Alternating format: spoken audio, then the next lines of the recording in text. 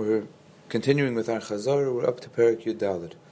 Perek Yud Daled was where the Tanya told us that Midas HaBeinani is Midas Kol Adam. Every person at any moment can be a Beinani, because a Beinani means someone who is complete in Machshava Dibur Ma'aseh. He doesn't let his thoughts, his words, his actions to fall to the Nefesh HaBahamis, to the Tzad HaKlipa, to do an Aveira. It means every person at any minute could say to himself, to his Nefesh HaBahamis, his Yetzer Hara, I don't want to be a Rasha. And a Rasha is someone who, while he is doing an Aveira, or is steeped in Tavis Olam Hazeh, he's separated from Hashem. So every person could be a Beinani by saying to himself, I don't want to do that. I don't want to be separated from Hashem with my Machshava Dibur Ma'aseh, my Levusha HaNefesh, that will take me outside of my Nefesh HaLakis and bring me into the realm of the Nefesh HaBahamis. So Tanya continues and says that here we understand the Lashon of the Shvuah that we started with in Perek Aleph of Tehi Tzadik V'al Tehi Rasha. Because the switchover between a Beinani and a Tzadik is really a presence from Hashem. It means a Beinani, if he's doing everything that he can, so why is it that he didn't become a Tzadik? Why is it that his Nefesh HaLakis wasn't able to rule over his Nefesh HaBahamis and change over the left side of his heart to be subjugated to the right side, to be under the Nefesh HaLakis, and he should be completely under the Nefesh HaLakis, like a Tzaddik. So Tanya says that that's not in his hands. What's in a person's hands is to do everything in their capability to act like a Beinani, and the rest is a present from Hashem. So now we understand the double Shvuah, that you should be a Tzaddik, and you shouldn't be a Rasha. And we asked, if you're a Tzaddik, then of course you're not a Rasha. So he said, you should do everything in your possibility to be a Tzaddik. And at least don't be a Rasha. It means act like a Beinani who never is a Rasha. And we also explained what it means that the person makes the shvuah at all that he should be a tzaddik. If it's not in his hands to be a tzaddik, so then how could he make the shvuah to be a tzaddik? So on that we said that the madreg of a tzaddik is someone that has a hatred of the Nefesh HaBahamis. So that much, and he has an extreme love to Hashem.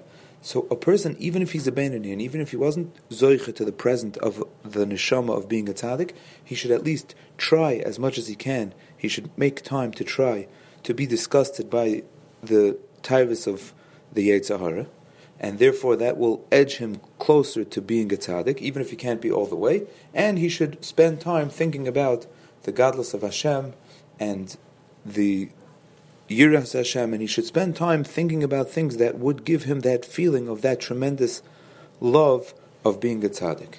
In Perek Tezvav, the Tanya went further with the Beinani and told us that there's different types of Beinani.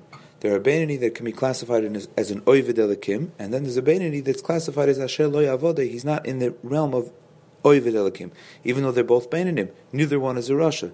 Neither one is losing the fight. They're both complete in their Machshava Dibur Ma'aseh, in their service of Hashem, but one is called that he's an Oived Elikim, he's serving Hashem, and one is not. And he explained that the difference is whether you go the extra mile. If a person is pushing themselves past their capabilities, the example given was in those days, in the days of the Gemara, they were used to learning everything 100 times. So the Gemara says that someone who learns something 101 times, he's called an Oived Elikim, because he went out of his limits, and he pushed himself. So he is fighting the fight. It means there are some Beinanis that don't have such a strong fight. They don't have such a strong Yetzer Hara, and they have good habits naturally. So they don't have this fight. They are not pushed to be into the category of Oived Elikim. But someone who has a fight, or he makes a fight for himself because he pushes himself constantly further than his capabilities, that's a Beinani that's called an Oived Elikim.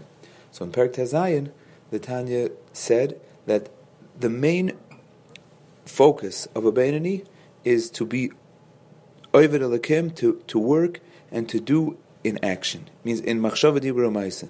That's his focus. His focus is not so much on the love that he could inspire to Avodas Hashem, but the focus is on doing his actions properly.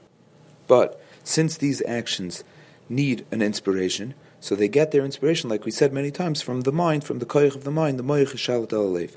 Now how does that work? The way that it works, the way that the Tanya said previously that it works, is that a person thinks about Ahavas Hashem and Yiras Hashem, and he spends a lot of time in deep contemplation about these concepts of Achdus Hashem.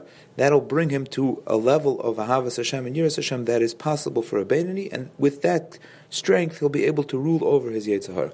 And in Perek Tezayin, the Tanya introduces a new concept, that even if he can't get himself to be on fire for Ahavas Hashem, but if he knows that this is the way that he should be, and there is some sort of love for Hashem, betalumas liva, in the hiddenness of his heart, that's enough to be called Ahavas Hashem, to inspire, to rule over his Yetzer Hara. So we have a new concept called an Ahavas Hashem that's felt more in the head. It's called b'moichai ubetalumas liboy, and in the hiddenness of his heart. And in Perek Yud Zayin, the Tanya says that we can answer one of the earlier questions, which was, how does the pasuk say, Ki karev elecha hadavar ma'od b'ficha v'vavcha la'asosai, that to serve Hashem is close to your heart? How could it be close to your heart? We see that it's not easy to inspire your heart. And he says that it's easy to inspire your heart in as much as that inspiration of your heart will bring you to action. Ki karev elecha hadavar ma'od b'ficha u'b'vavcha, that it's enough of your heart la'asosai to put that love together with the action. Like he says that if you have this love, then it can become, the ahava v'yira can be the two wings that let the mitzvah fly up to where it's supposed to go, and it's kikar v'lech adav ma'od b'ficha u'b'lvavcha la'asosai.